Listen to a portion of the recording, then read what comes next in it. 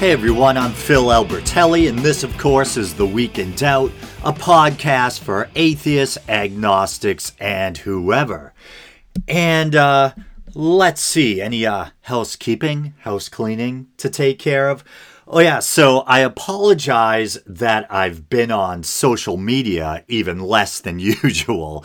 So I think I have some tweets to catch up on, and also some Facebook shout-outs to catch up on, none of which I plan on taking care of right now. I'm aware I've received a lot of notifications. And let's see, further confessions of a bad host. I'm also aware that I made a liar out of myself once again. I think I said in last week's episode that I was going to get out a YouTube version, even if it meant it was going to be audio only with just, a still image. But I failed to do that, so I apologize. I hate when I end up making a liar out of myself. And one promise I do plan on keeping is holding true to this new format. So this being the second week of the month, this is going to be yet another news story episode. The next week will be a kind of, mini documentary episode. And then the last week of the month will just be a complete free form. This is an unscripted episode too, if you can't tell. But the last episode of the month is going to be meant specifically to be unscripted and kind of long form, free form. That's meant to be hopefully the charm of the thing. But now that I'm done flagellating myself, and actually I always feel self-conscious when I use the word flagellate because it sounds too close to flatulence, but also sounds kind of like a euphemism for masturbation. And this is what happens when you do an unscripted show. A little over 2 minutes in, and I'm already knee-deep in trouble. Anyway, let's see if I can recover. And technically, flagellate doesn't really sound like a euphemism. It sounds like really clinical in a way. But yeah, basically like to kind of whip or punish yourself. What's our friend the dictionary have to say? Flagellate, flog, someone in parentheses, either as a religious discipline or for sexual gratification. He flagellated himself with branches. Okay. Cracking myself up here. But that makes me think of the Da Vinci Code. Wasn't there this kind of overzealous albino monk? I think, what was it? He was from Opus Dei in the story, which is actually an actual Catholic organization. The Da Vinci Code, monetarily, popularity-wise, a gigantic success. But I always resented it. It always kind of pissed me off because it was like a steaming pile of inaccuracies. But the movie wasn't too bad. Everyone likes Tom Hanks, right? But anyway, let's move on to the religious news stories. So this first one, like most of my religious news stories, comes from Hemant Mehta's The Friendly Atheist channel on Patheos. And this is one of those stories where I'm kind of second-guessing whether or not I should have even included it. Because, it has kind of a juicy title, but then once you dig in, it's not really quite as compelling. But it's dated to August 15th, and it's entitled Maine Cops Rescind Punishment for Man Erasing Christian Hate Speech. So if you're like me, you hear that title and you're like, holy crap, someone was punished for fighting back against, religious bigotry? That's not right, you know what I mean? And there is definitely truth to it, and it's not necessarily misleading. It's fairly accurate. But this is one of those stories where even though I agree ideologically with the left-leaning person in the story, at the same time, maybe they were, I find them a little douchey at the same time. And there's a couple of stories like that. And I don't want to be too hard on this guy because I think, morally, ethically, he was on the side of, quote unquote, the angels, so to speak, figuratively. You know what I mean? But yeah, so there's like a 9-minute video of this encounter. So what happened is there's this anti-LGBTQ ministry or whatever in Maine, and they had written on the street all this kind of anti-gay graffiti, that kind of thing. And so, I find that repugnant, and I think that it's very cool that someone decided to try to erase all that crap and to, push back. But when you watch the video, the guy's being a little difficult with the cops. It feels a little LARPy to me, you know what I mean? I don't know, yeah. But so I'm on the guy's side, but when you watch the video, I feel like the guy maybe was being a little needlessly difficult. But I'll read from the article. Last week, Scott Hall, an activist in Maine, was erasing hate speech put up in a local town square by an anti-LGBTQ Christian ministry. Sure, that ministry had a First Amendment right to chalk the ground with messages saying things like, quote-unquote, repent, but Hall also had the right to take them down. And yet, as both groups were doing their thing, it was only Hall who was stopped by local police and given a no trespassing order, banning him from stepping foot in that location for a full year. So I do think, in fairness, that 1-year ban was completely outrageous. Banning someone from entering a certain public area for a whole year. It's a bit extreme, I would say. So my take from watching this video is that the cops show up on the scene and they see this activist, kind of trying to erase this graffiti or write whatever he was doing, right? And so I would say probably unfairly, it would be good if they held the people who wrote this anti-gay stuff, this graffiti on the ground or pavement, accountable. So it's obviously, it's not fair in hindsight that they're targeting the guy who I think morally is in the right here. But they're just trying to kind of get him to move along, And they're just trying, it seems like they're trying to clear everyone out. And I don't want to paint the police in too good a light here because I feel like the cops maybe, like they're these kind of young officers and they might deserve, a douche medal themselves. But anyway, so he's being kind of difficult in the sense where instead of just complying with what they're asking, he's literally just staying there and still like pouring water and scrubbing, where in a way, you could say good on him. He's sticking to his convictions and doing what he thinks is right, even in the face of possibly having to face legal consequences, But there was something about the way the guy carried himself that just gave me a little bit of a douche vibe. You know what I mean? And actually, in fairness, so you can kind of judge for yourselves, and I didn't pull this clip because it was 9 minutes long. I didn't plan on playing it on the show. I do have other clips I'm going to be playing on the show. But maybe I can just kind of quickly play a bit of it for you, through my iPad, so the quality's not going to be great. But here we go. I want you to stop. Okay. All right, now what? Telling you to stop. You want me to put down my water? Yes. And my broom? Just put it back. You're saying that it's a problem? Yes.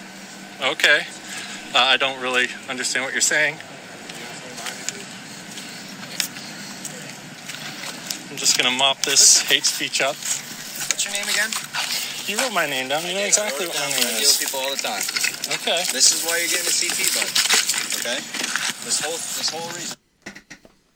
Okay, so there it was. And basically, you can get the gist of the video from those first few seconds. And I will say, in fairness to the guy, watching it back there, in a way, he was actually providing a public service. And I think graffiti might be too strong a word because when I was looking back there, it's basically just like brickwork, pavement in some kind of public area. It almost looked like messages written in brightly or, different colored chalk, the way that, kids might do. When they like make little hopscotch lines or whatever on the pavement. And so he was basically just using water and a mop to kind of clean the pavement. So in a way, you could say he was kind of doing a public service. But then I guess, if the cops are trying to keep the peace, it could be a thing where, like, people are saying, oh, we have a right to, write on the pavement here with chalk, and this guy's coming along, and, and even though it was this kind of bigoted, anti-gay religious propaganda, could see how, like, it could cause a kind of friction if you have people trying to write with chalk and other people coming up washing it away, and how that could lead to conflicts and this and that or whatever. So maybe the police are just trying to keep the peace. But yeah, in a sense, he's basically cleaning. He's not, vandalizing the pavement. He's doing the opposite. He's actually cleaning. But yeah, he probably could have the best of both worlds. He could have complied with the cops' request or demands and just stopped what he was doing. And at the same time, and that would have kept him out of legal trouble and this and that. And it would have kept things from escalating. At the same time, he could have taken I think we're looking at maybe he's wearing some kind of GoPro or body cam, or he's using his phone camera. But he could have just recorded all the ugly stuff they had written on the pavement. You know what I mean? And spread that out to the world, gone online and said, look at what this religious organization up in Maine is doing. Look at this ugly, anti-gay, bigoted stuff they're writing in public, And at the same time, he could have tried to remove it, but once the cops come along, he could have just, like, complied and left. But I guess it boils down to, personal choice. Everyone's different. If taking things to that level seemed morally the right thing to do, and he felt like he was showing the courage of his convictions, then, it's his life. That's all right. If it was me, and maybe this means maybe I'm a bit more cowardly in that sense, or, more malleable or easily swayed by the authorities, But if it was me, I'm a pretty laid back guy, and I was just walking through town and I suddenly came upon all these kind of anti-gay or bigoted scribblings or scrawlings on public land, I probably would have been like, look at this shit, man. I would have got out my iPhone. I would have recorded it all. And I would have went home and put it on YouTube. Since I have a podcast, I would have, made it part of the podcast. I would have made it part of the podcast. And if I knew this specific group was responsible for it, I would make sure I included that in the story or the video and let everyone know, hey, man, this is what this group is getting up to, kind of name and shame them. But I do think it's a good thing that they rescinded the man's punishment, and I think they felt enough public pressure that they realized they had to come forward and release a statement. And it's a rather lengthy statement at that, so I'll just read a little bit of it. And it's from the city of Bangor, Maine, and automatically I think of Stephen King. But anyway, on the evening of Friday, August 7th, 2020, Bangor police responded to multiple calls about two men involved in an argument in downtown Bangor and acted upon the information that they were provided. The primary goal of those officers was to ensure that the situation was de-escalated and that everyone remained unharmed. The incident resulted in the issuing of a non-trespass order for one of the parties involved, blah, blah, blah. But, yeah, once again, I think it's good that they rescinded that man's punishment. And I'm just curious to see if they make it clear that they don't, condone anti-LGBTQ bigotry or whatever. Let's see. In the days since the incident, there's been much discussion about chalk in public spaces, freedom of speech, and the safety and inclusion of the LGBTQ community, including a discussion between the Downtown Bangor Partnership, DBP, and the Bangor Police Department at a regularly scheduled DBP Board of Directors meeting. And so I'll just skip down a bit. Okay, here we go. The Bangor City Council and city staff have been and will always be supportive of all Bangor citizens, including members of the LGBTQ community. No one in our community should have to live in fear of reprisals from others who do not accept them for who they are. The death of Charlie Howard in 1984 is a painful reminder of the senseless tragedies that are often the result of hate and discrimination. We are saddened that anyone in the Bangor community would feel uncomfortable in Bangor, regardless of race, gender identification, or sexual orientation. And this next sentence seems like it's worded a bit strangely. Let's see. We strongly believe as a city that is the presence of all people representing diverse backgrounds that make us special and unique. Okay, so, I mean, I feel a kind of a sense of relief, even though, I don't live in Bangor, but just knowing that they were at least willing to release this public statement, which condemns bigotry, specifically bigotry against the LGBT community. That makes me personally feel a little better. I think that's good to see. And so that public statement mentions Charlie Howard, and the name sounds familiar, but I couldn't really, place it. So I thought I'd look it up. So I found a result here on Google. Killing of Charlie Howard. Charles O. Howard was an American murder victim in Bangor, Maine in 1984.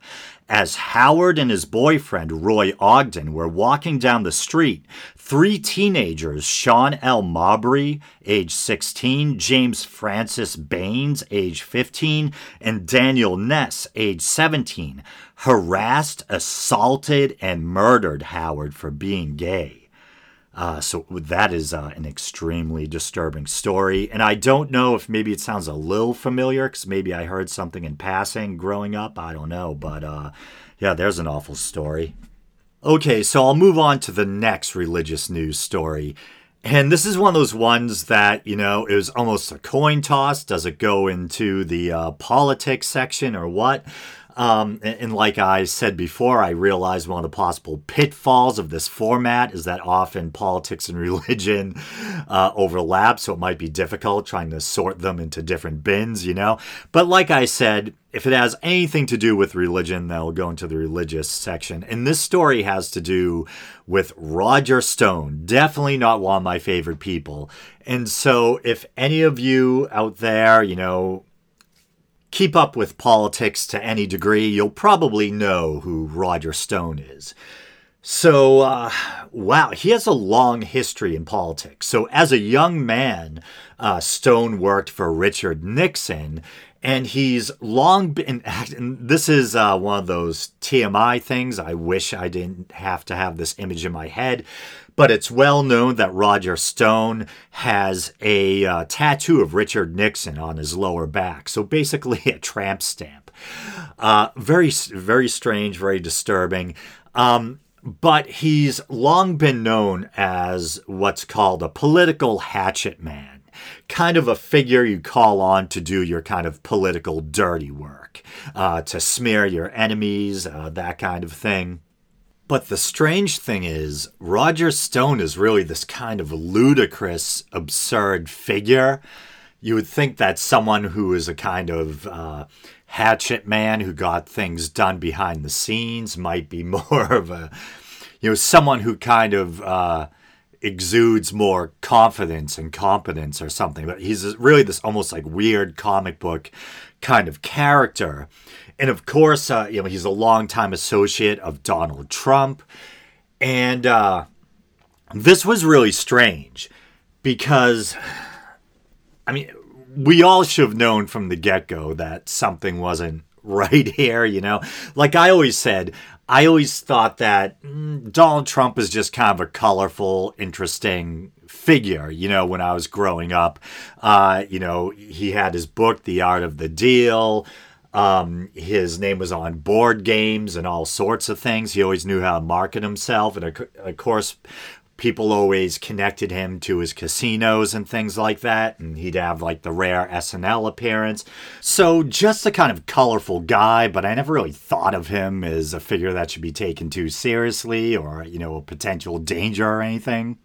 And first when he was talking about running for president, I thought it was probably just a gimmick, a way to try to capitalize off of the attention or whatever, And I still think, to some degree, that might be the case. There's still this thought out there that maybe he never planned on winning, and when he actually won, it was kind of like, oh shit. But I think he's such an egomaniacal character now that he does have power, even though I betcha you can kind of tell that they say the presidency is a really tough job that takes a lot out of you and just kind of, grinds you into the dirt, you know what I mean? And there's that old saying or, belief that presidents always leave office looking significantly older, and I thought maybe there's some merit to that. Some of it might just be because they're people who are kind of already getting up there anyway, and obviously you're going to see more signs of aging after 4 or 8 years, you know what I mean? But definitely a very taxing job, and not just in the sense of all that the job entails, all of the duties and responsibilities, but there's also probably the additional immense psychological stress or pressure of knowing you're constantly being watched by the entire world and being viewed as the leader of the most was supposed to be the most powerful nation in the free world, you know what I mean? And so I get the feeling that this job is really wearing him down, that it's just beating the shit out of him, you know what I mean? But at the same time, he's so egomaniacal that he doesn't want to let go of power, even though the job might be destroying him in a sense, you know what I mean? Very strange. But like I've said before on the show, when I really started to realize just what kind of person Donald Trump was when, he started pounding the drum for the birther movement, when he said just kind of outlandish and insensitive, just unthinkable things like saying to John McCain, a prisoner of war, a veteran, that he preferred people who weren't captured, that kind of stuff. And I began to realize how dangerous he was when I saw the way he was, how far he's willing to go to pander to his far-right base. Definitely scary stuff. And don't worry, I'm coming back around to Roger Stone right now. And so I knew this was just all really weird, man. This was like a sideshow. This was so bizarre. So most of you who listen to this show will know who Alex Jones is and what an absurd, albeit entertaining figure he is. And so the idea that a serious presidential candidate would be appearing on InfoWars, that kind of thing. And then Roger Stone, like I said, who a long time kind of confidant and advisor to Donald Trump, who has the shady past as a political hatchet man going all the way back to the corrupt Nixon administration. Roger Stone started palling around, got really close with Alex Jones, was appearing on InfoWars regularly, stormed the set of The Young Turks along with Alex Jones, was trying to start a physical fight with the Young Turks. Cenk probably would have kicked his ass, but Roger Stone was talking shit. If that is just a really wild moment in internet or politics history. Look that up on YouTube if you've never watched it. I think it culminates with Jimmy Dore spitting in Alex Jones's face. But just the fact that someone, a presidential candidate would be tied to Alex Jones and Roger Stone is really bizarre. But I'll read a bit from this story, and this is also from The Friendly Atheist. It's entitled, Convicted felon Roger Stone will preach at the Church of Hate pastor Greg Locke, and it's dated August 10th. Roger Stone is the political consultant and advisor to Donald Trump, who is convicted of obstruction, witness tampering, and lying to Congress before Trump commuted his sentence in July. Back in March, in his first interview since being sentenced, he said he felt good since he had quote-unquote taken Jesus Christ as my personal savior. He also said in July that the people who prosecuted him were quote-unquote satanic atheists. So I was going to stop for a minute to say that's ridiculous to say satanic atheists, since atheists don't believe in the devil or supernatural powers. But as we all know, there actually are satanic atheists, because most of the popular types of Satanists out there, or groups or organizations, are technically non-theistic Satanist groups, like the Satanic Temple and LaVey's Church of Satan. So technically you can be a satanic atheist. So naturally, he'll be spending the morning of August 30th preaching at the Church of Hate pastor Greg Locke. Locke made the announcement during an outdoor social distancing be damned mask-free service yesterday.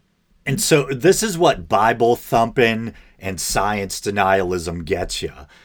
People proudly putting themselves and others at risk during a global pandemic. Germ theory of disease? It's just a theory. Fucking people suck. Pardon my French. I'm sorry. I actually said I'm not going to swear during this episode. There goes that. And this just made me think of, this probably would belong in the pop culture segment at the end of the show, but I can't resist. During the lockdown, I don't know if I spoke about this on the show yet, but I'm a fan of Tool, and you guys might know, Maynard Keenan from Tool. He's also in another band called Pussifer, like Lucifer, but Pussifer. And during the lockdown, they released a video called, I think it's just called Apocalyptic. Let me see. I have to go to YouTube. Oh, it's actually called Apocalyptical. And it's just a great song if you want to de-stress after dealing with people like this, who are just science deniers, who seem to want to completely put their heads in the sand and not even acknowledge that a global pandemic actually exists. Or people who arrogantly, these LARPers, once again, who want to pretend they're the ones in the know and we're all the sheep for wearing the masks, But the song and the video are so good. And it shows just like these barren, empty streets. And it shows like coronavirus molecules or whatever floating around. And I love the lyrics. They actually include the lyrics in the video description. Concrete conclusions be damned. They won't believe you until it's far too late. Go on, moron, ignore the evidence, skid into Armageddon, tango apocalyptical, jog on, head down, ignore the evidence, tripping over Armageddon, moonwalking apocalyptical, dumb, be damned. Oh my God. And I used to love, like, back in my old angst, have my old angsty days ever completely left me, But when I was young, I used to love, that Tool song, Anima. It was almost like a prayer or a wish for LA to fall into the ocean. And that sarcastic chorus, learn to swim. Yep. Yeah, it's funny, like, I try not to be misanthropic. I try to be empathetic and caring and patient. But with this whole, with the pandemic, it's like a parade of mankind's worst traits on parade. Just the science denialism, the selfishness, the ignorance, irrationality, the brutishness. We've probably all seen like those viral videos of both men and women. I think they call the women Karens now. That's what the kids are saying. And the men are, I guess you could call the men Kens or male Karens. These people throwing fits in grocery stores over not wanting to wear a mask. Or I saw one recently where there's a guy in a grocery store, and it's funny. I watch Cult of Dusty here and there, and he makes the point how these guys that are usually trying to start something physical or threaten other people, over being told or asked to wear a mask or whatever, it's usually like the squat, overweight, doughy middle-aged guys, who still think they're king shit or whatever. Since I'm already swearing, why not continue? And so I saw one recently. So it was a guy in the grocery store with his son and a group of other guys.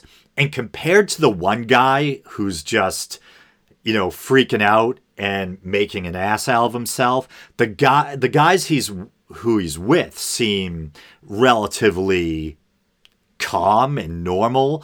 But then I'm thinking, like, even the people accompanying him, at least they're not flipping out like he is, but none of them are wearing masks either, But the guy's starting crap with people in the supermarket who are wearing masks, calling them all sorts of names, telling them that they look stupid, looks like they're wearing their mother's doily on their face and, threatening them physically. And it ends up the guy's son has to drag him out of the supermarket, probably before he gets his ass kicked. But even the son, who's acting, relatively sane, isn't wearing a mask either. And I don't understand this weird thing where men seem to think that it's emasculating to wear a mask. Because in a weird way, I kind of think like it's the opposite. So you guys know the drill. I have a graphic design degree, but for some neurotic reason, keep myself stuck in the family construction business. So I've been doing manual labor construction for like 20 years. And up until probably about a year ago, I didn't like wearing a mask. I would sometimes wear a mask just to keep like my father or my brother happy, or if things were really, really bad. Like, even when doing things like insulating a room where, you're getting all the little fiberglass hooks in your skin and you're breathing that stuff in and you're sweating and it's getting in your face, For some reason, when I was younger, I had way more of a tolerance for that stuff. I thought I was kind of tough. Like, I would just bare hands, no mask. I'd be cutting insulation, putting it in, the stud bays in the wall or whatever, and not think of anything. And I'd watch like the other guys who knew more than me. Sometimes they'd even put like talcum or baby powder on their skin, then put gloves on, then put a mask on, because the powder helps to keep the little microscopic hook-like fibers of insulation from getting into your pores and into your skin, And it's just recent, like within the past couple of years, because I'm someone who also has a history of asthma, and I'm like, I shouldn't be playing around. And I noticed myself becoming more sensitive to insulation, to breathing in concrete dust, plaster dust, stuff like that. So over the past couple of years, I've actually started wearing gloves and a mask more regularly, And then this happened, and it just seemed like common sense. And I was already used to wearing a mask. And so I was actually surprised by how quickly I acclimated to wearing a mask for long periods of time. Because not only if you're going out and about, but also the regulations are, at least here in Massachusetts, that when you're doing construction, you have to be wearing a mask now. They also want you wearing gloves. There needs to be a station where there's like sanitizer and gloves and masks always available.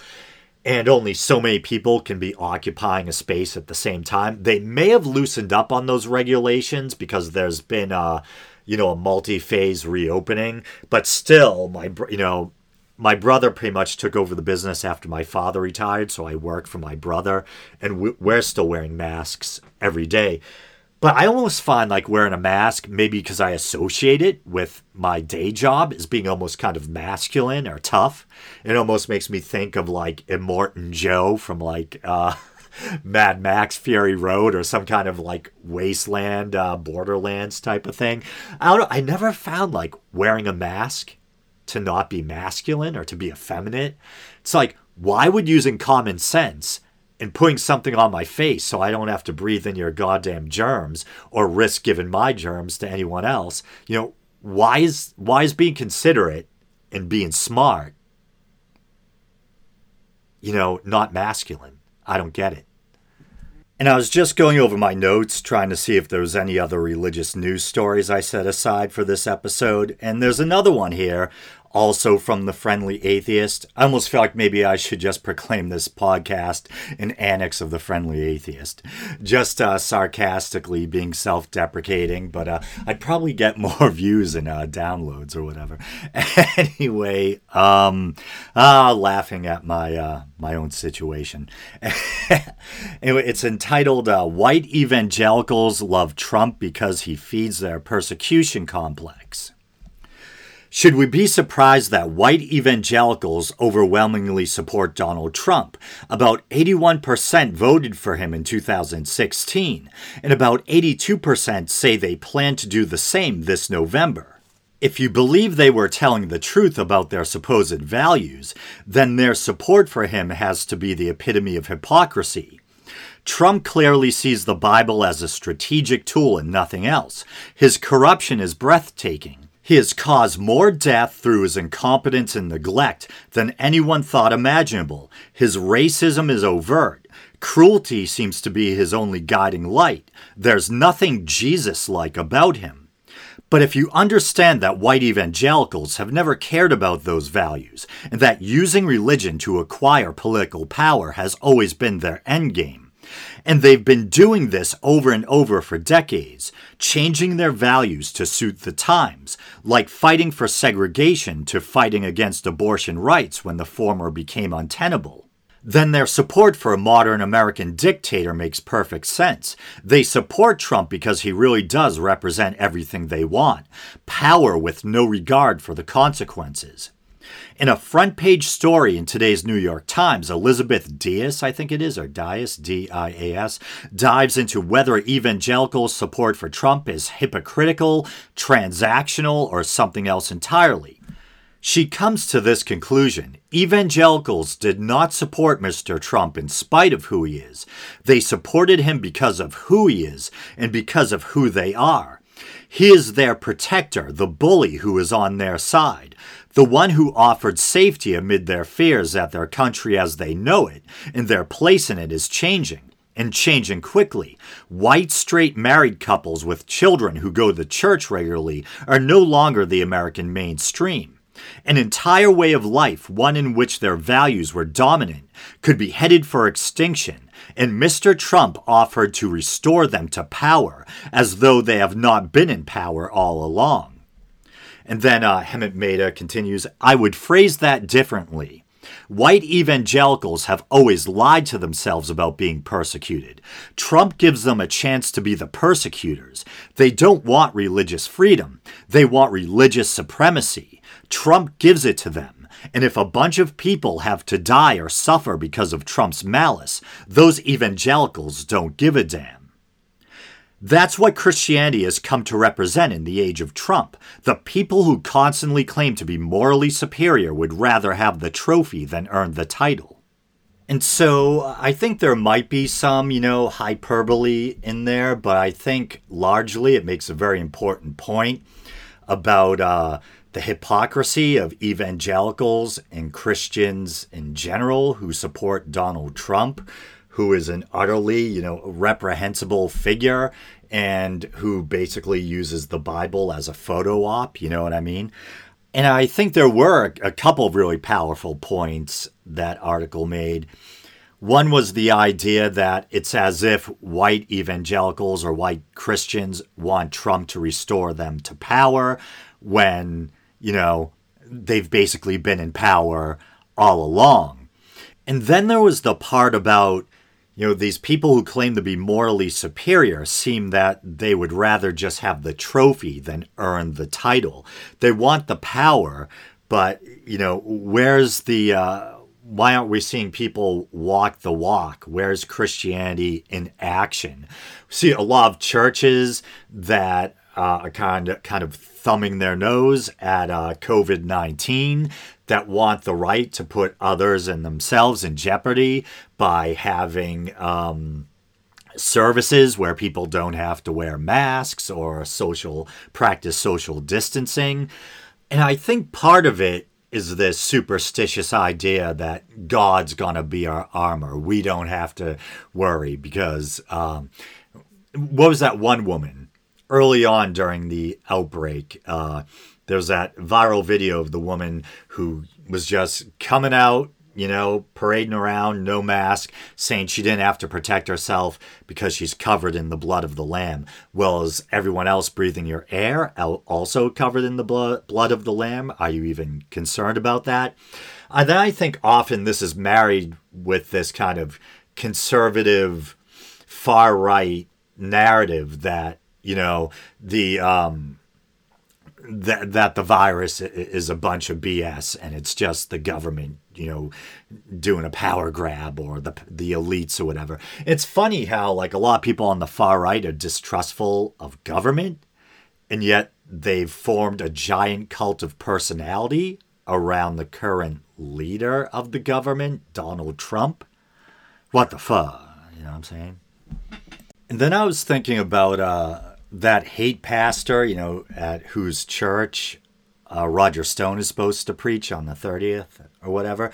I'm just imagining like if this dude actually, let's say Jesus was a historical figure. I'm agnostic on the historicity of Jesus. Maybe he was a real historical figure. Maybe he wasn't. Maybe he was some weird kind of amalgam of different characters, But a first century Palestine Jew, this kind of short, swarthy guy, probably, with dark curly hair or whatever. I wonder what Greg Locke would think of him. Kill it, it's brown, you know what I mean? Do all these people still think that Jesus looked like Ted Nugent or whatever? I don't know. But anyway, okay, so there was one more little story I wanted to cover in this so-called religious news story segment or section of the show. It's just a fun little last-minute addition. So last night I happened to be watching The Drunken Peasants, as I am wont to do, and their guests were Steve McRae, formerly of the Non Sequitur Show, and his kind of co-host, Cheshire Vic. And so if you're a longtime listener of the show, or if you just kind of move in the same online circles as myself, you're probably familiar with the Non Sequitur Show drama. And drama might be kind of an unfair way for me to word it. Maybe it seems like I'm overly trivializing it or something. Because it was fairly serious, but the Non Sequitur Show, as you probably know, was this up-and-coming, very fast-growing podcast. And I can remember when they had fewer subscribers than me on YouTube, and they quickly outpaced me. And I think it was deserved, because in the beginning, they had a really strong formula or format, great content. It was kind of geared towards atheists and kind of scientifically minded people. Maybe that's not the most apt way to put it, but I'm just trying to find the right terminology. Steve McRae himself doesn't consider himself an atheist, but I'd say he's kind of atheist adjacent. I think Kyle was an atheist. But then there were money problems, to put it maybe euphemistically. And I had very quick but positive interactions with both Kyle and Steve in the past. So I don't want to see, I always feel weird when it seems like I'm being critical or talking shit about either of them. But it seems to be the case that Kyle was the one in the wrong, that he basically was holding funds back from Steve, and basically Steve never got paid at all for the show. But I think altogether, when you combine things like Patreon, YouTube donos, stuff like that, I think the show was, in maybe merchandise sales, I think the show was worth or made something about $60,000. Half of which arguably should have gone to Steve. Steve co-founded the show. He was booking, many of the popular guests, a lot of the intellectual heavyweights in the beginning, etc. I guess, according to Steve, basically Kyle was trying to edge him out of the picture and take over control and kind of take control of the funds as well. And so things got very ugly. There were legal proceedings. I guess Steve, did I say this was going to be short and fun? This wasn't what I wanted to talk about, but anyway, so there were legal proceedings, and Steve was catching everyone up on that last night, and it looks like Kyle might be in legal trouble. But anyway, what I really wanted to talk about, I didn't plan on recapping that whole thing, is it's just this kind of fun little thing they touched on the Drunken Peasants. So, as I was saying, Steve is kind of atheist adjacent, but doesn't really consider himself an atheist. Maybe he considers himself an agnostic, I'm not sure. And he's kind of gotten into kind of online scraps with, kind of big atheist content creators or personalities, people like Aaron Ra, who I think he used to be pretty tight with. So he's gotten in arguments about the definition of atheism and things like that. And now I guess he's been in arguments with people over, I think maybe namely Aaron, about whether or not rocks are atheists. And so that probably sounds totally insane or absurd, right? What do you mean are rocks atheists? They're not even alive, right? But it's funny. I've watched so much atheist content over the years that I automatically knew what this was exactly. You know what I mean? So I think Steve was kind of coming at it that it is absurd. It's not even worth talking about. At least maybe I'm mischaracterizing him. It was kind of a quick little segment where they were talking about this. But I got the feeling that he thought it was an absurd thing to even be, arguing about or discussing. And yet people like Aaron or maybe other figures thought it actually had merit. But I recognized it to be this kind of atheism 101 thing, this really basic thing having to do with implicit versus explicit atheism. And often, for example, people will say dogs and babies are implicit atheists because, you might try and make some kind of philosophical argument, perform some kind of cognitive ninjutsu or backflips to argue how maybe living things, especially human babies, since aren't we so special, maybe do have some kind of built-in awareness of a higher power. But I think logically, most of us would assume that a baby or a dog doesn't have any knowledge or any position on God because in the case of a dog, they don't have our capacity for language and abstract thought, and a baby hasn't really, its mind isn't fully formed enough yet to even grasp these philosophical concepts, right? It's still getting used to basic reality. So you would say, since they're not actively aware that they're atheists, yet they are, you'd say they're implicit atheists. And someone, an adult human being who proclaims themselves to be an atheist, that's an example of explicit atheism. They're explicitly atheistic. And so by extension of that, and I think I've heard people use this example, you could say an inanimate object is technically implicitly atheistic, because it lacks consciousness, it lacks awareness of a concept of God, you know what I mean? So for the sake of argument and to try just illustrate a point, as silly as it is, you could say rocks are technically implicit atheists. But I just thought it was a fun little kind of walk down memory lane. It reminded me of some of the old school atheist videos I've seen in the past. Okay, I guess next time to move on to politics. Yay. And I was trying to find a good transition or sound effect for, trying to segue into the politics section. And I'm still trying to load all my old loops into GarageBand because I'm still kind of getting used to this new to me, this used computer I bought off of eBay. And I couldn't find a good loop anyway. I'm like, Morse code? I'm like, Does that make sense for politics? That's more like maybe like an old-timey news thing.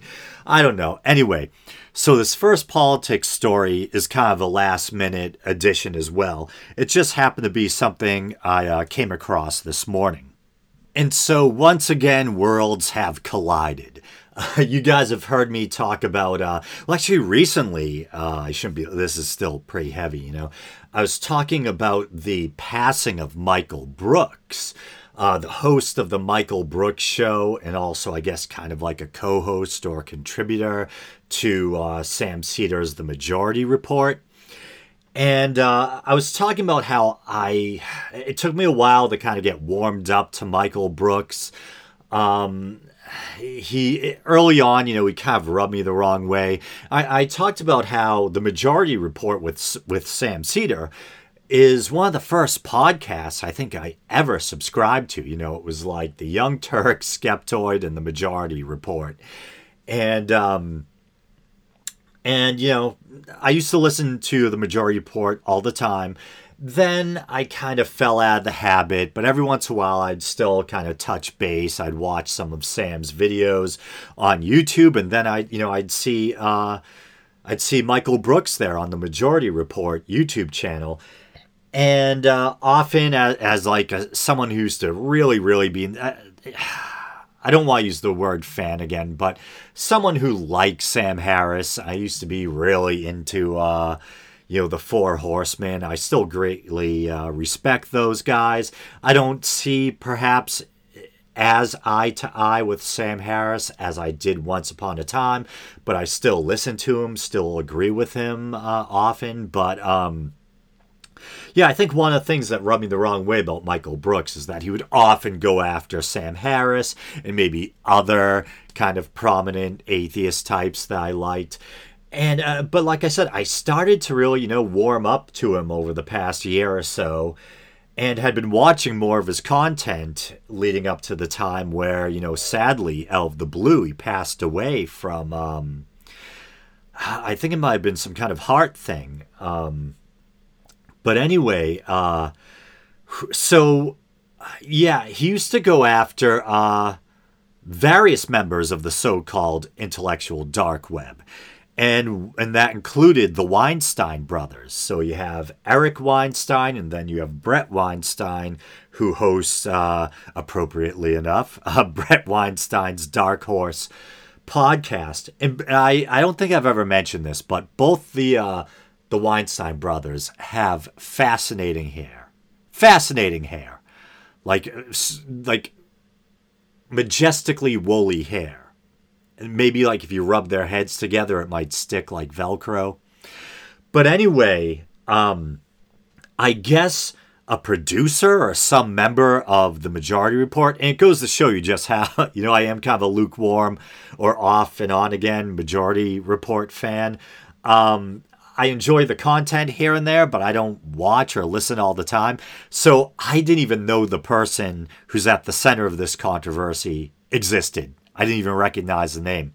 But I guess Brett Weinstein took issue with something, I think a producer or something from the Majority Report had said about him or tweeted at him. And, but once again, this was a last minute addition to the show, so I didn't pull the clip. But here's my trusty iPad again. Okay, final thing. With the death of Michael Brooks, I have held my fire with respect to the interaction with the producer of the Majority Report, Matt Lech. But there's something that needs to be said here. So many will remember that Matt Lech unleashed Pause it for 1 second. First off, I really, it grosses me out when these guys, and both the brothers have done this, even just like bringing up Michael's name. Like I would say, keep his name out of your mouth. Yeah, right? I agree.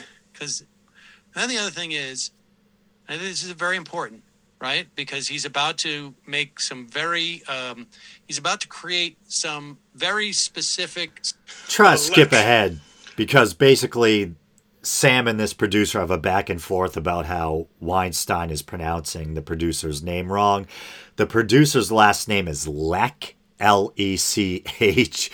And Weinstein is pronouncing it Lech. And I think they're kind of implying that they think Weinstein is mispronouncing it on purpose because obviously Lech is a negative word. What is a Lech? Maybe someone who's kind of, I don't know, perverted or twisted or lecherous, you know?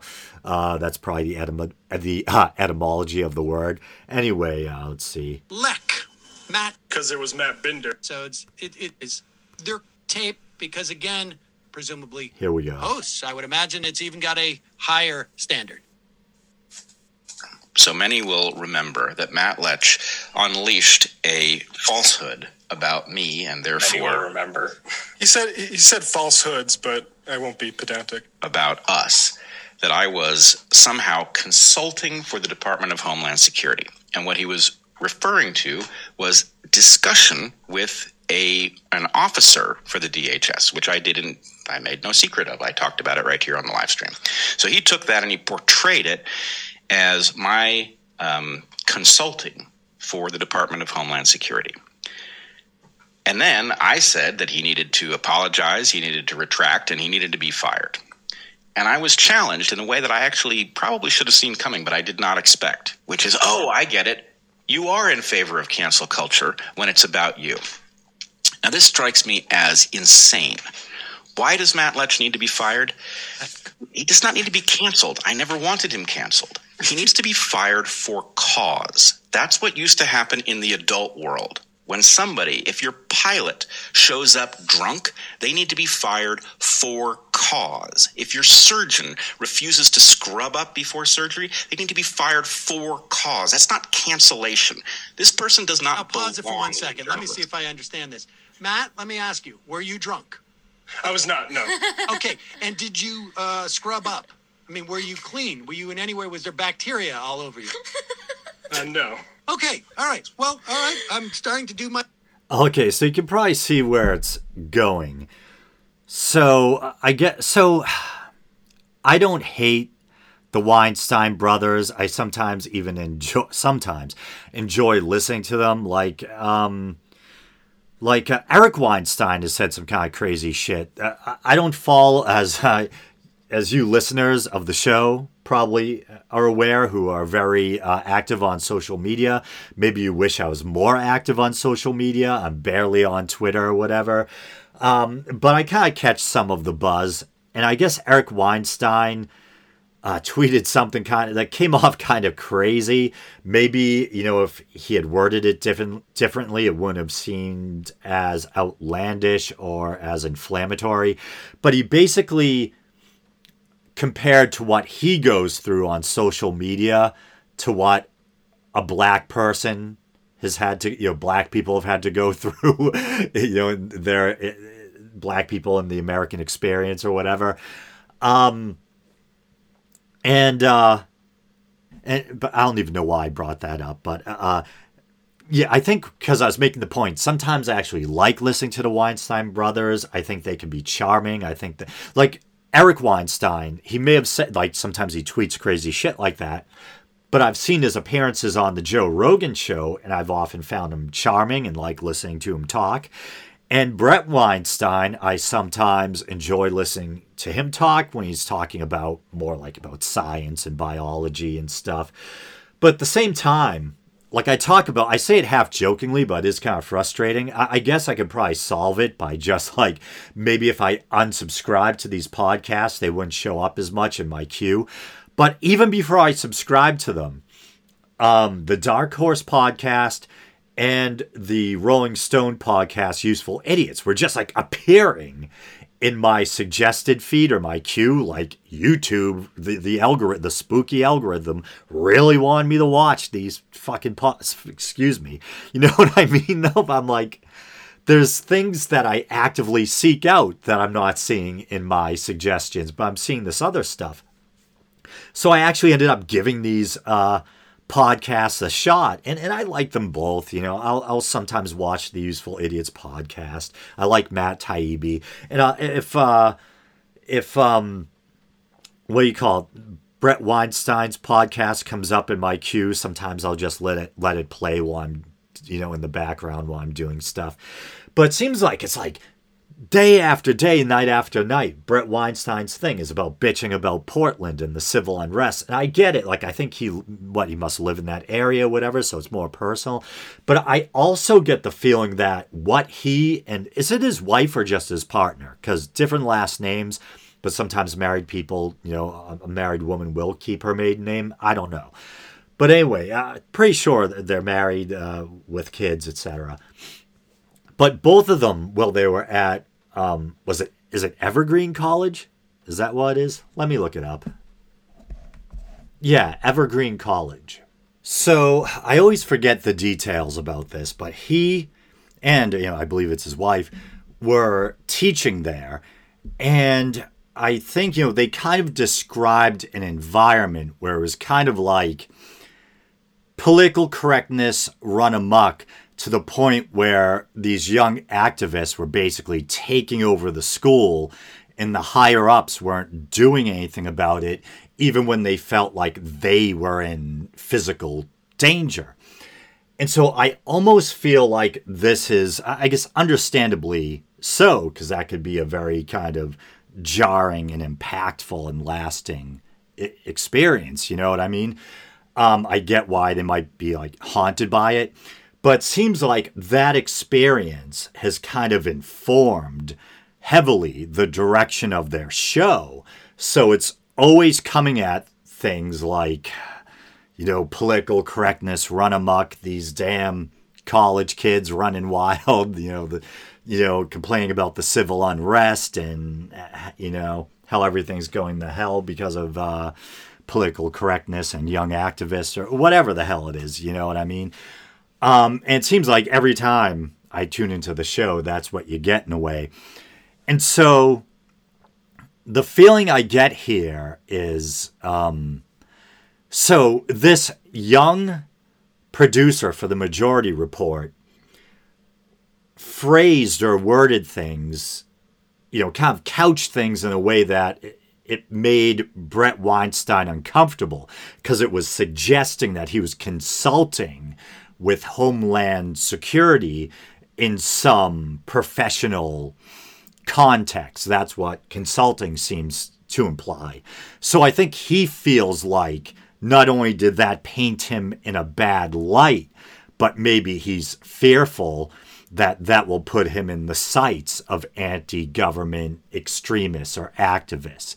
And so he thinks that this producer should lose his job because this was a dangerous and reckless thing he did, And so Brett Weinstein admits that he did, I forget, what did he say? He either had the discussion with this person from the Department of Homeland Security on the show, or he at least talked about the conversation he had with this person on the show. So he's admitting that. So for anyone who has any interest in Brett Weinstein, whether they be, a fan or a detractor, the fact that he had this conversation, as he admits, is probably, somewhat common knowledge for people in those circles who care one way or the other about Brett Weinstein, But what he really objects to, once again, is the use of the word consulting, because that makes it seem like it was in some kind of professional context. But I mean, should a young producer get, have his job taken away because of, this pivots around or boils down to one word? You know what I mean? And he was kind of shit-talking, it seems, at Brett Weinstein on Twitter, like most people do on Twitter, which is partly why I'm not on there as much as some people might like me to be. You know what I mean? And he compared, because obviously, I mean, I don't know.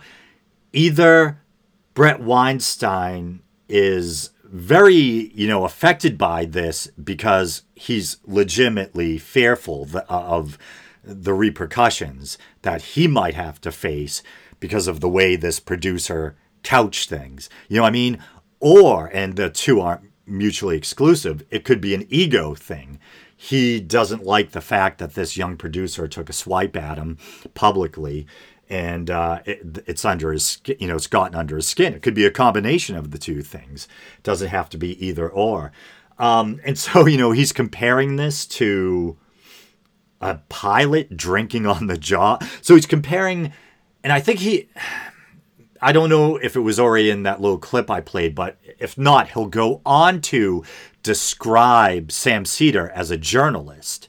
And so, and he kind of goes into journalistic ethics and journalistic integrity or whatever. And I don't even know if Sam Seder refers to himself as a journalist. He's I think he has his roots in comedy and acting. And I think he used to be on Air America, right, with the likes of Janine Garofalo, etc. And basically covers news stories, kind of like I do. I'm not a journalist. I just cover stories that have already been broken or whatever, So he's comparing a young producer kind of talking shit on Twitter, a podcast producer, to a pilot drinking on the job or a surgeon not scrubbing up, which seems kind of a bit of a stretch or a bit melodramatic or a bit extreme to me. If I was going to play the adult in the room, I might say, this producer, Matt Leck, could say, could maybe, if not, a full-fledged apology, at least some kind of an apology for mischaracterizing things by using the use of that one questionable word. And in turn, what a lot of people dislike about Sam Seder, and I mean people who are on, the receiving end of his fire, members of the intellectual dark web, that kind of thing, is the way Sam operates is he uses humor and derision to kind of call out people that he sees as bad actors or who aren't, intellectually honest or something like that. You know what I mean? And no one will ever take him up on his challenge. He's always saying to people like Dave Rubin or the Weinstein brothers, let's debate, or come on my show, have me on your show. And I get that no one's obliged to go on anyone else's show. And if I put myself in the shoes of Dave Rubin or one of the Weinstein brothers, if someone's been insulting you or kind of taunting you publicly, the last thing you might want to do is go on their show. And I don't know who has the bigger platform, because I think the Majority Report has a really big audience. They've been around for a while.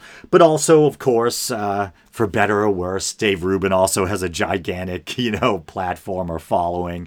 And the Weinstein brothers have gained a great amount of popularity since they've been kind of inducted into the intellectual dark web. So some people might be thinking, you insulted me, now you want me to go on to your show or have you on my show, and maybe, you're the person who's getting the most out of this. We're kind of doing you a favor by giving you kind of clout or airtime by engaging you. You know what I mean? And they feel like they don't want to reward the kind of gnat that's been buzzing around their heads or whatever. And I get that, but at the same time, I'm like, why not? You talk to different people all the time. Just, and if the person's really that wrong in their opinions of you, or, just engage them and prove them wrong. And who knows, you might end up having more of a civil and interesting and fruitful interaction with the person than you might predict. You know what I mean? Why not? I mean, I know why Dave Rubin doesn't want to debate Sam Seder, and I'm not just trying to parrot what other people are saying, but it's what I really think. I mean, in a battle of ideas and a battle of intellect, Dave Rubin's not going to fare too well. I think Sam Seder would just chew Dave Rubin up and spit him out. I think in a fair intellectual exchange, well, it wouldn't be fair. It'd be lopsided in Sam Seder's favor. and I'm not trying to be overly cruel to Dave Rubin or whatever, but we even saw how Dave Rubin started the cave the last time he was on Joe Rogan's show. Remember, Dave Rubin tried to take this really strong kind of libertarian stance, even talking about how we shouldn't have building codes. And I got where Joe Rogan was coming from, because Joe Rogan's father, or his stepfather, who he grew up with, who he was raised by, was an architect, was or is an architect. And I, of course, come from a family that's, in the construction business too, specifically home remodeling, general contracting. So, I might not personally have to deal with them other than maybe laying them in the building or saying hello, being friendly. My brother's the one who really has to talk to him or whatever. But I am up close and personal with building inspectors all the time. And they're a kind of vilified, it's kind of a vilified profession, building inspector. People consider it a pain in the ass. People don't want to deal with them. But at the end of the day, any honest and good builder will admit to you that we need building inspectors and we need building codes, because we have to make sure that fires aren't going to burst out in people's walls and burn everyone alive, or that a building isn't going to collapse, etc. You know what I mean? So it's one of those things, it's a pain in the ass, but at the end of the day, you admit there's a reason why it's there. You know what I mean? And Dave Rogan, I just did a little Dragon Ball Z fusion dance between Joe Rogan and Dave Rubin. I'm getting kind of tired. I've been at this for over an hour, and I still have a couple more segments to go. But Joe Rogan just nonchalantly just ruined, Dave Rubin. Dave Rubin looked like a deer caught in the headlights. He didn't know how to react to Joe Rogan's pushback concerning things like building codes, etc. And he's not an intellectual heavyweight. He's not. And I usually do not try to demean or question other people's intellects or their intelligence. I try not to be cruel that way. But sometimes you just got to be honest. Dave Rubin is not an intellectual heavyweight. The reason why he has his place, or had his place, because he seems to be kind of getting edged out in the intellectual dark web, is that he was able to capitalize on his exit from TYT, and he made a nice little niche place for himself, hosting conversations, basically playing the Larry King role, and not as good, if I'm going to continue being brutally honest, as Larry King. Larry King, instead of people would complain on the rare occasion where I have a guest on that I monopolize things, I inject my own opinion too much, which is probably true. Larry King knows that sometimes a good interviewer is someone who just puts simple, short, little questions out there and lures the guest into opening up and divulging things they might usually not. You know what I mean? And Dave Rubin did an all right job at that. He would have interesting and compelling guests on, and he did an all right job as an interviewer. And of course, if you're someone who followed him over from TYT, you probably quickly noticed that things seem to be leaning more and more to the right, and it was turning into kind of a right-wing echo chamber. You know what I mean? I think he may have had Jimmy Dore or maybe one other left-leaning person on, But then, in fairness to him, I don't know what the truth is behind rumors that he's basically in the pocket of the Koch brothers and receiving all sorts of right-wing money. He seems to be all chummy with PragerU, you know what I mean? So that was basically his role in the intellectual dark web. He wasn't very intellectual, but he offered a place for intellectuals to speak. You know what I mean? In the case of the Weinstein brothers, that would be a much more interesting clash of wits. Because I do think Sam Seder's a very intelligent individual. I don't think he's necessarily a brainiac. I don't think he's obviously not going to know as much about, say, evolutionary biology or certain scientific fields like that some of these guys in the intellectual dark web are well versed in, you know what I mean? But when it comes down to politics and some of the social issues, PC versus the anti-PC culture stuff, I think Sam Seder could more than hold his own, and he might be able to, there might be a good push and pull there worth watching. Yeah, I'd like, why not? Just I'd love to see Brett Weinstein or Eric Weinstein and Sam Seder, engage each other. And even though, like I said, I think Sam Seder would trounce him, I'd also like to see, just for the kind of train wreck aspect, I'd like to see Dave Rubin and Sam Seder finally have it out too.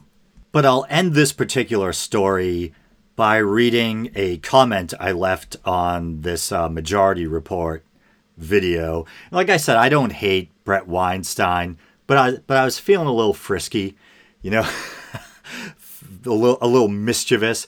So I left this message. A couple of evolutionary biologists using their NPR voices to complain about Portland night after night from their IKEA bunker. And I don't know if Brett Weinstein and his wife or partner, are they technically both evolutionary biologists? I don't know, but I just felt like being a little snarky. Okay, so this next story is something I wanted to talk about for a couple of days now, and it really seems to be peaking today. I'm recording this on Sunday, and hopefully I'll get this episode out before midnight. I was hoping to get this out much earlier. But it's this story about Trump basically seemingly trying to openly sabotage the United States Postal Service. And it just blows my mind, and it infuriates me. Now, we've certainly, I don't want to try to sugarcoat the past. We've certainly had problematic, even corrupt administrations in the past. Of course, earlier I mentioned Roger Stone's connection to the Nixon administration. Of course, then there was Bush Cheney, and we're still trying to extract ourselves from those two protracted wars.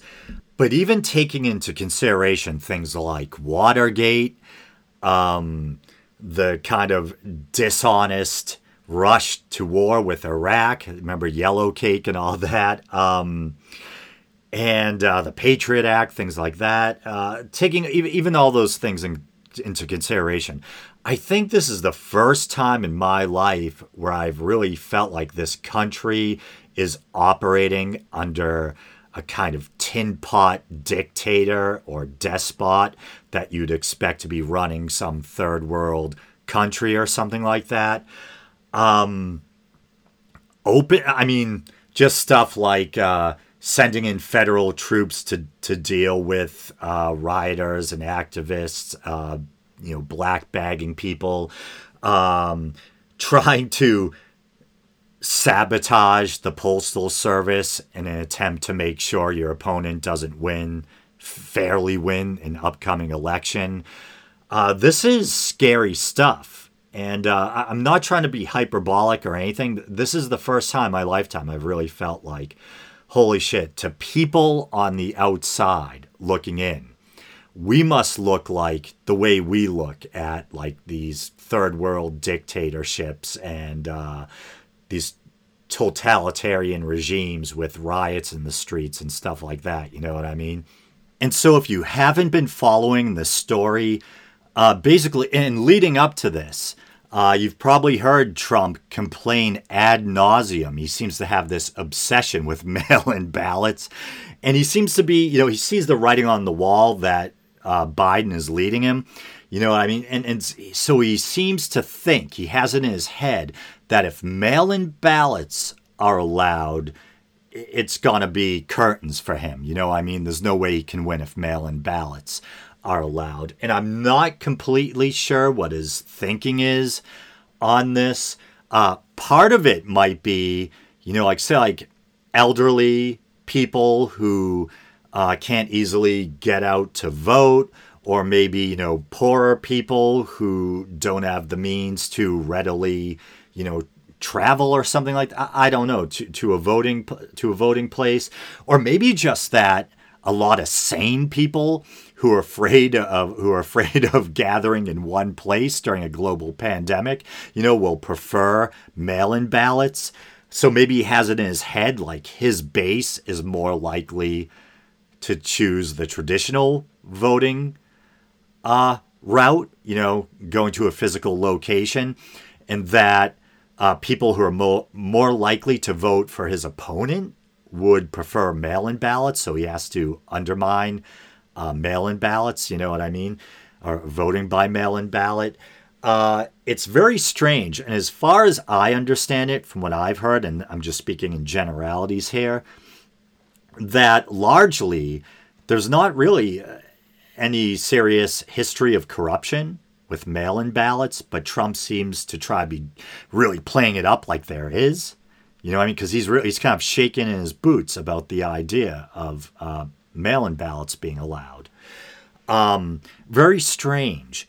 And another thing that just occurred to me is, you know, it's like he's kind of the king of corruption. Like, why is he so sure that if there is tampering with the mail-in ballots, that it would be in his opponent's favor instead of in his favor? You know what I mean? I don't know. Unless he, like, once again, he just sees the writing on the wall and he realizes that most people want his opponent to win. So he's just desperately trying to do whatever he can to kind of sabotage the vote. And so this is sketch as hell, man. But he basically took a wealthy donor of his, a personal supporter, and put them in the role of Postmaster General. It's totally insane. And then this appointee has been basically taking steps to slow down the effectiveness of the United States Post Office. And there's been these really kind of creepy, disturbing stories. And actually, it's been all over the news. Images and video of mailboxes being removed from their locations, being piled up behind post office locations, being hauled away. And I actually just saw a story. Where the hell was it? I was just looking at it. Oh, okay, yeah. So from CNN, this is dated just 8 hours ago. Amid criticism, USPS says it will stop removing collection boxes for 90 days. And then another story, USPS will stop removing letter collection boxes in western states until after the election. Well, that's certainly good. But why just western states? In the Washington Post, Postal Service will stop removing mailboxes. And people are making a very good point that not only is this problematic and disturbing because of the implications it could have for the upcoming election, but we're in a pandemic.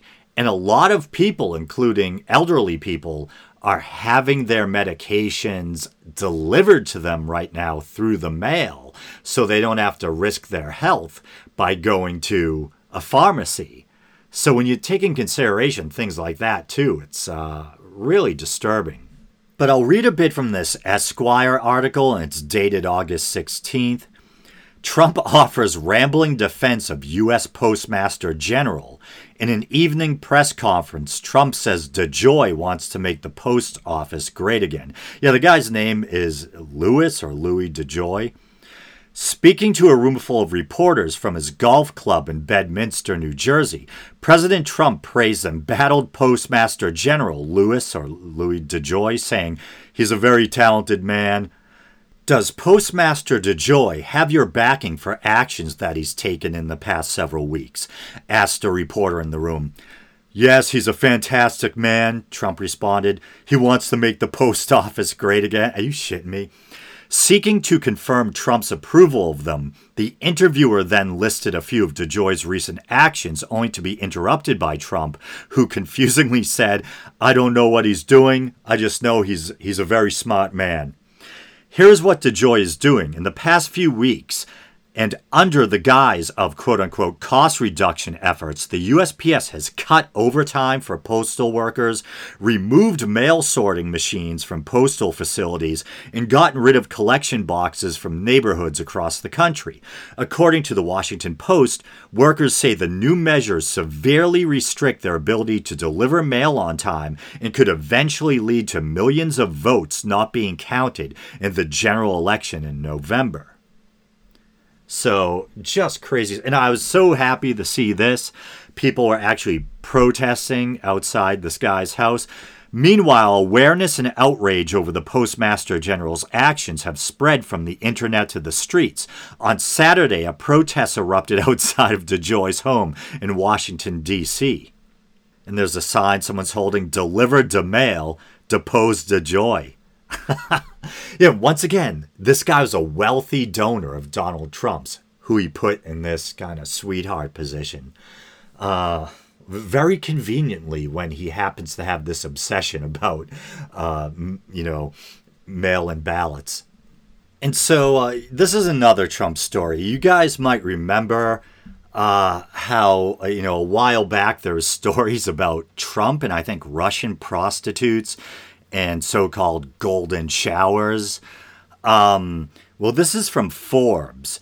Michael Cohen's, and that's his former lawyer.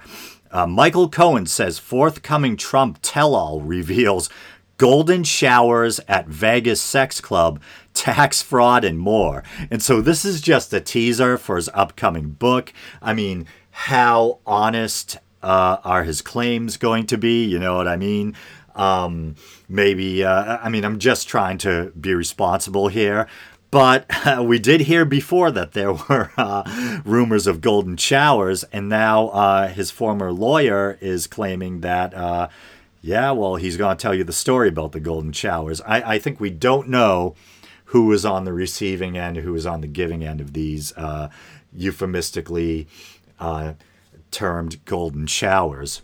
But that's it. I just wanted to read the title from that article. You know what I mean? The title's funny enough. I guess we can wait for the book to come out. So next I have a clip of Mike Pence's kind of public take on Biden tapping might have been a poor choice of words, Kamala Harris for his running mate. And I actually got this clip from the Young Turks, and I kind of had to chop it up to remove their commentary. But I'll just play this little clip. No, look, Joe Biden and the Democratic Party have been overtaken by the radical left. So given their promises of higher taxes, open borders, socialized medicine, and abortion on demand, it's no surprise that he chose Senator Harris to be his running mate. Okay, so I might have been thinking of another clip. That was actually just one continuous little soundbite there.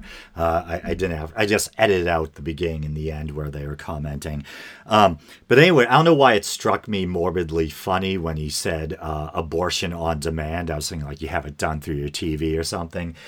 But yeah, so they're already trying to paint Kamala Harris and Joe Biden as being part of the radical left.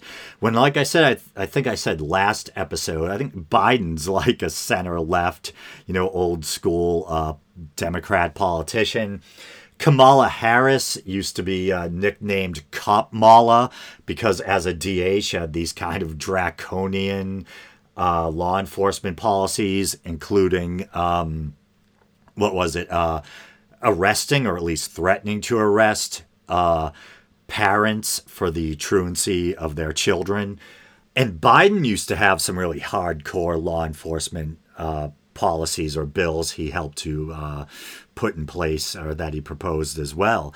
So it's like I said before, I mean, Biden's almost like the Democrat answer to Trump, or there's a lot of parallels between them. And so they're both in a state of advanced age. And that's not me trying to be ageist, because like I always say, there's people who are of advanced age who are still incredibly sharp and coherent and, clear-headed.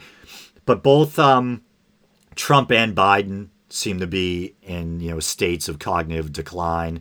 So it's not like Biden is some dream candidate, but I will certainly take Biden and Kamala Harris over 4 more years of Trump.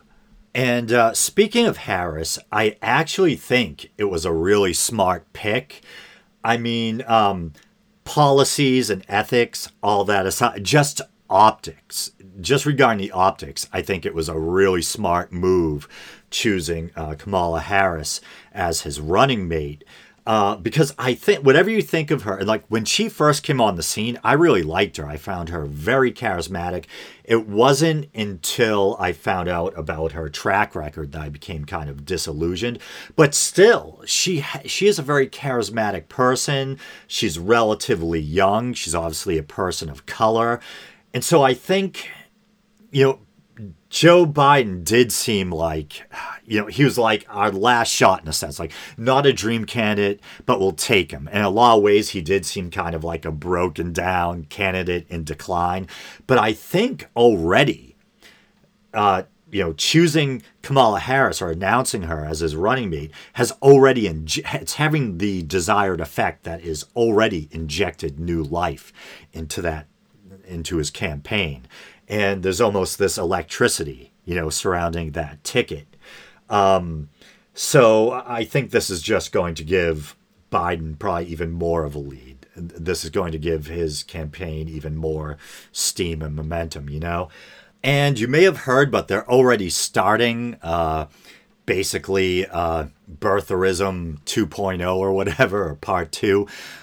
You guys know how I feel about the birther movement, how I think, it's xenophobic at best, racist at worst, and I think it's a kind of, I think it's a kind of, an ugly and irrational, or was, in regard to Barack Obama. Because like I always say, the records show he was born in Hawaii. I think it was that the Republican mayor, governor came out and showed his birth certificate or whatever, and then they moved the goalpost.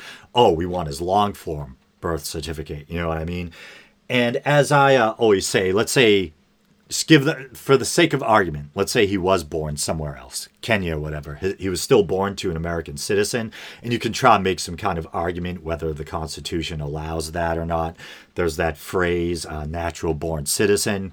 But I think constitutional scholars basically thought that Ted Cruz, who we know was born in Canada, would have had a clear path, so why wouldn't Obama? But now they're trying to pull the same crap with Kamala Harris because her father, I believe, is Jamaican. Her mother is Indian. I think she was born in the States as far as I know, but they're trying to pull the birther crap on her. And then this is kind of funny that when I was growing up, I wasn't as big into professional wrestling as my older brothers, but I liked it a little. I thought some of the characters were colorful and interesting, you know what I mean? But I was never big into it. But of course, some of these wrestlers became so big, and they kind of entered the zeitgeist or the kind of pop culture consciousness or whatever, And I always knew since childhood about Kamala, the Ugandan giant, who is basically this giant black man who pretended to be like the savage from Uganda. So kind of a racist caricature in retrospect, But he died like a day or two before Biden picked her or announced her as his running mate. Very uncanny. And his name wasn't actually Kamala, but I believe his last name was Harris, which is another weird coincidence. And I'm kind of self-conscious here because I keep saying Kamala, but people are now saying the proper pronunciation is Kamala, and this is going to lead me into the next story. So this is another one of those stories where ideologically, I side with the left-leaning guest, but I think both people in this story deserve a douche medal. So the guy's on Tucker Carlson's show, and he's a Democrat or whatever. He's talking about, he's in support of Kamala Harris, and he takes issue with the way Tucker Carlson is pronouncing her name, and so he corrects them. And there's something about the way he corrects them that kind of gave me the douche chills.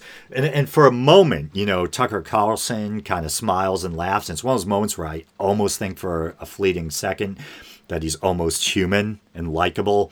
But then he goes into, full right-wing propaganda mode and talking about how, it's already starting. We can't criticize her, or whatever. No, this is the clip that got all chopped up. And it's just me cutting out, when I think Anna Kasparian was commenting. So I'll play that now. What makes Kamala Harris a remarkable figure is that in the face of changing evidence, she never recanted her support. By smearing Trump supporters as bigots, he hoped to advance his career. And Kamala Harris, of all people, can respect that. Tucker, can I just say one quick thing, because this is something that will serve you and your fellow hosts on Fox. Her name is pronounced comma, like the punctuation mark la, Kamala. Okay? Seriously, I've heard every sort of bastardization. So what? That's how it is, Kamala. Okay. Well, but I think it's out of respect for somebody who's going to be on the national ticket. Pronouncing her name right is actually not, it's kind of a So bare I'm minimum. disrespecting her by mispronouncing her name unintentionally. So it begins. You're not allowed to criticize Kamala Harris or Kamala Harris or whatever because Kamala Harris. Whatever. Okay, look, I unintentionally basic. mispronounced Let her me answer name, your question. but I love the idea that she's immune from criticism. So let me restate my question, Let me because answer on the- this no, show, no, nobody I got in it. power is immune from criticism. Our political leaders must be held to account. That's our job. You get a douche medal, and you get a douche medal. All right. So one more story in the my brain's about to crap out, the politics section. So I think I mentioned this on last week's episode of The Week in Doubt. But I don't know why it sounded that way to me when I just said it. But I talked about how we've been waiting for another COVID relief bill, another stimulus package. And the two sides failed to reach an agreement before the last recess. And now they failed again. And it's recess again. And when I say recess, I imagine like a bunch of kids running around, wild, which to some degree might be an apt parallel or analogy. But I remember I used to think to myself, I'm like, why are these, politicians that we pay all this money to, why do they get all these breaks and recesses when we have to bust our asses, And I heard it explained, that it's not really free time. They have all these obligations back home to take care of. And yeah, a lot of those obligations are them kissing the asses of wealthy donors and looking for more funding, etc. So I just think it's disgraceful. And I think one of the things that threw a monkey wrench in the works was, and I'd heard before that there was included in the bill a demand for $1.75 billion to fund a new headquarters for the FBI. And that's in the COVID relief bill, one of the things that's being argued about. And I think I talked about this as well in the last episode, how I cannot stand how these bills are just kind of stuffed with pork, and these really important issues end up getting held up because then there's bickering over these extra measures that are stuffed in the bills. And this is Trump's idea that he insists on $1.75 billion being set aside in this COVID relief bill for a new FBI headquarters. And that's just disgusting. And I mean, does the FBI are they in need of new headquarters or whatever? If so, I mean, save it. You know what I mean? Let's pick up that fight later. Let's deal with that later. Get that off the table, and let's just worry about getting people the relief that they so desperately need. It's absolutely disgusting. And I never thought I'd be partially defending Mitch McConnell, but giving credit where credit is due, he is one of a number of Republicans who are actually publicly outspoken about this being stuffed into a COVID relief bill. So I'll read a bit from this Axios article. So let's see. President Trump said Wednesday that Senate Republicans who oppose using the next coronavirus stimulus package to fund a new $1.75 billion headquarters for the FBI, quote unquote, should go back to school. Why it matters. It's yet another public spat between the White House and congressional Republicans over the substance of their stimulus proposal. Trump's insistence on the issue, despite little support from his colleagues in the Senate, could drive another wedge into already protracted negotiations. Senate Majority Leader Mitch McConnell has publicly opposed including the funding in the final bill. And this must be a quote from him. Obviously, we had to have an agreement with the administration in order to get started, and they'll have to answer the question of why they insisted on that provision, he told reporters Tuesday. And so this must be a quote from Trump. So the FBI building, they've been trying to build a new building for many years. It's the best piece of property in Washington. I'm very good at real estate, so I said, we'll build a new FBI building. Let's build a new FBI building, Trump told reporters at the White House. And I think my my Trump impersonation there was more like Bernie Sanders, who I actually like and who I supported. Anyway, so it says, lower down, it says, between the lines, Trump has long been obsessed with the idea of revamping the FBI building in downtown D.C. across Pennsylvania Avenue from the Trump International Hotel, with a source telling Axios' Jonathan Swan in 2018 that the president would rant about the terrible building.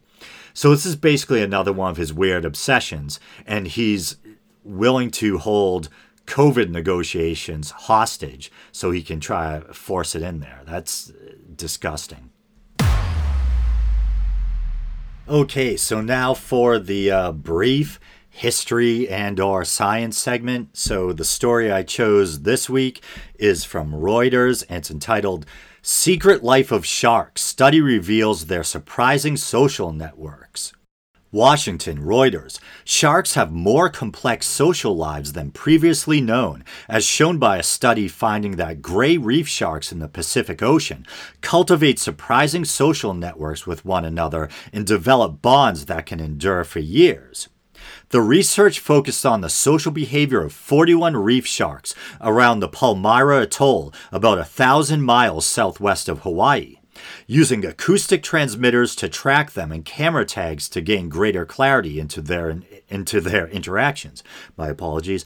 Far from being solitary creatures, the sharks formed social communities that remained rather stable over time, with some of the same individuals remaining together during the 4 years of the study. The researchers documented a daily pattern with sharks spending mornings together in groups of sometimes close to 20 individuals in the same part of the reef, dispersing throughout the day and into the night and reconvening the next morning. And then I'll jump down a bit. The reef shark is medium-sized, reaching about 6 feet long. Its sociality bore similarities in terms of stability over time to certain birds and mammals, but differed in that it did not involve nesting, mating, making vocalizations, or friendly interactions. The researchers suspect the sharks hang out together because it may help ensure that the various individuals find prey. I found that interesting. So next on to pop culture, the final segment of this episode.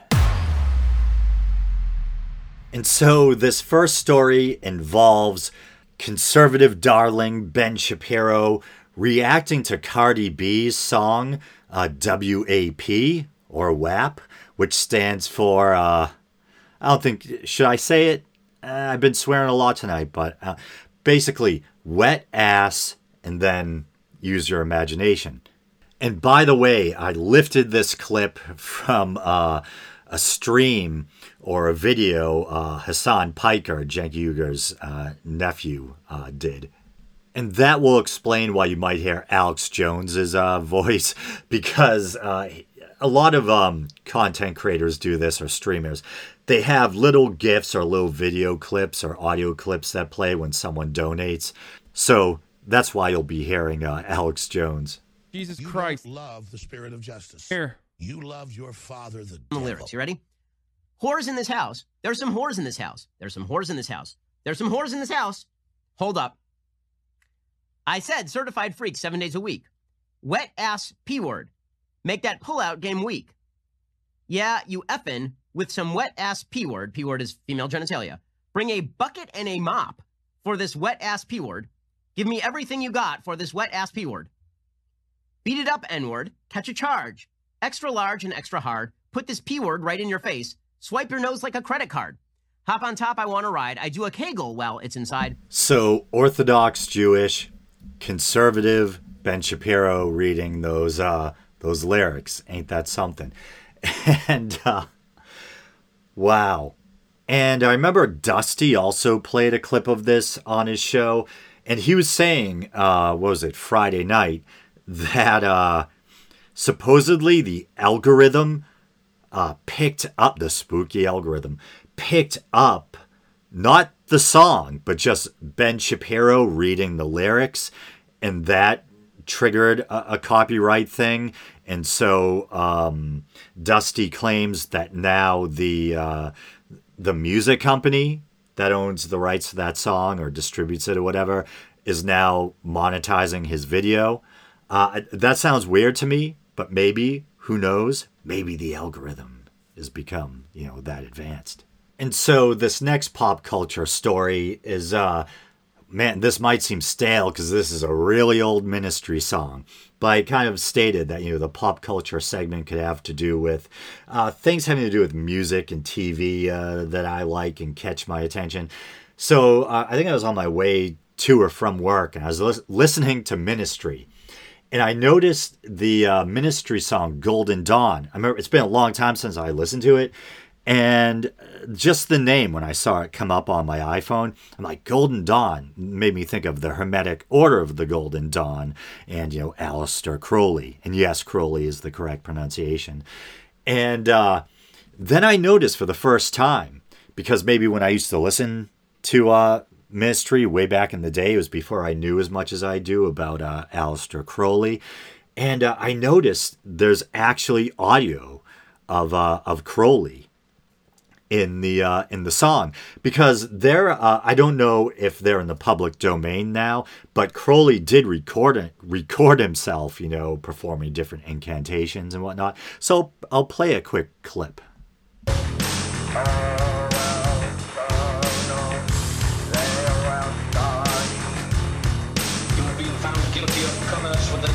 So yeah, strange. So if you're new to the show, yeah, I'm technically an agnostic atheist. You can call me an atheist just for the sake of brevity or whatever. I'm a skeptic. I don't believe in the supernatural. But I've always been very interested in, the supernatural, the occult, mysticism, stuff like that.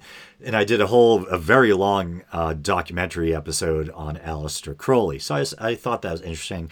And I'm sure that my channel will get, I hope I don't get a strike, but I might get a copyright claim from including that. But I don't care.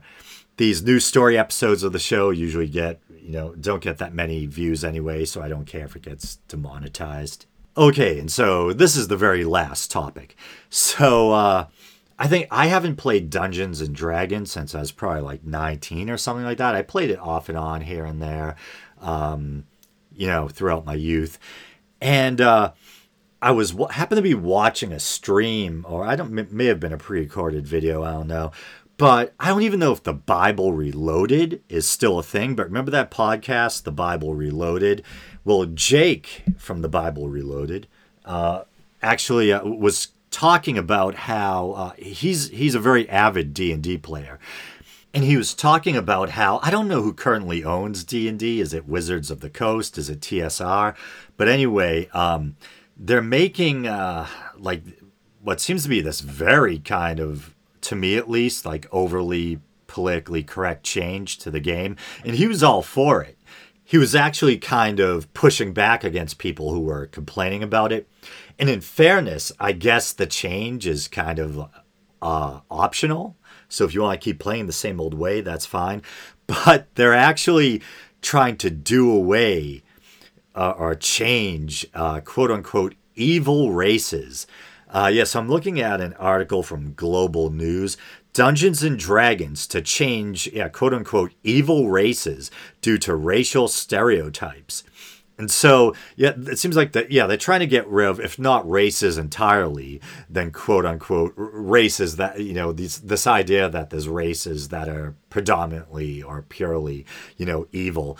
So anyone who has any knowledge of D&D, and D&D lifted its ideas from a lot of different sources, from Tolkien, from did I pronounce that right? I growing up I always said Tolkien, but I think it's Tolkien.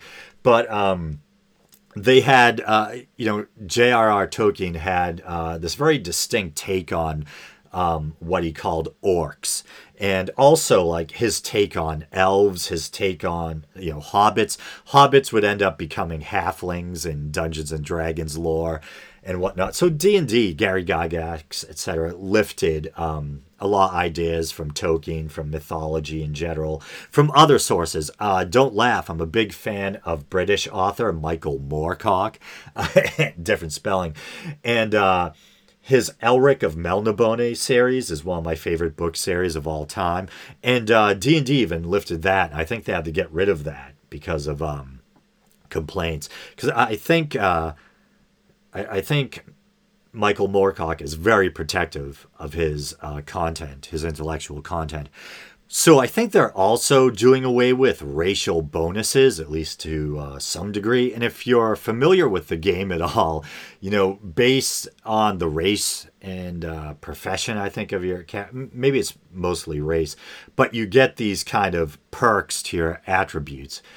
If you're if an orc is a big, strong kind of creature, so if you pick an orc, you get like a bonus to strength or constitution. If you pick a elf, you get a bonus to dexterity. So I think they're gonna try to water down or completely get rid of that. Once again, fairness, it's probably just a suggestion. And I honestly just think it's stupid. I'd like to think that people have enough sense to not carry over, the focus on racial differences in a fantasy game over into how they view human beings in real life, you know what I mean? And it's funny, like I said, I haven't played D&D since I was like 19, but I have played certain D&D video games, and I like, kind of role-playing video games in general, like Skyrim and that type of crap. And I always hate when when you get to choose a look of your character, but it's purely cosmetic. So you can have a character that looks like an orc with tusks and stuff coming out of its head, or that looks like an elf with pointy ears, but you don't get any special bonuses or, and/or weaknesses depending on the species of creature that you've chosen to play as. You know what I mean?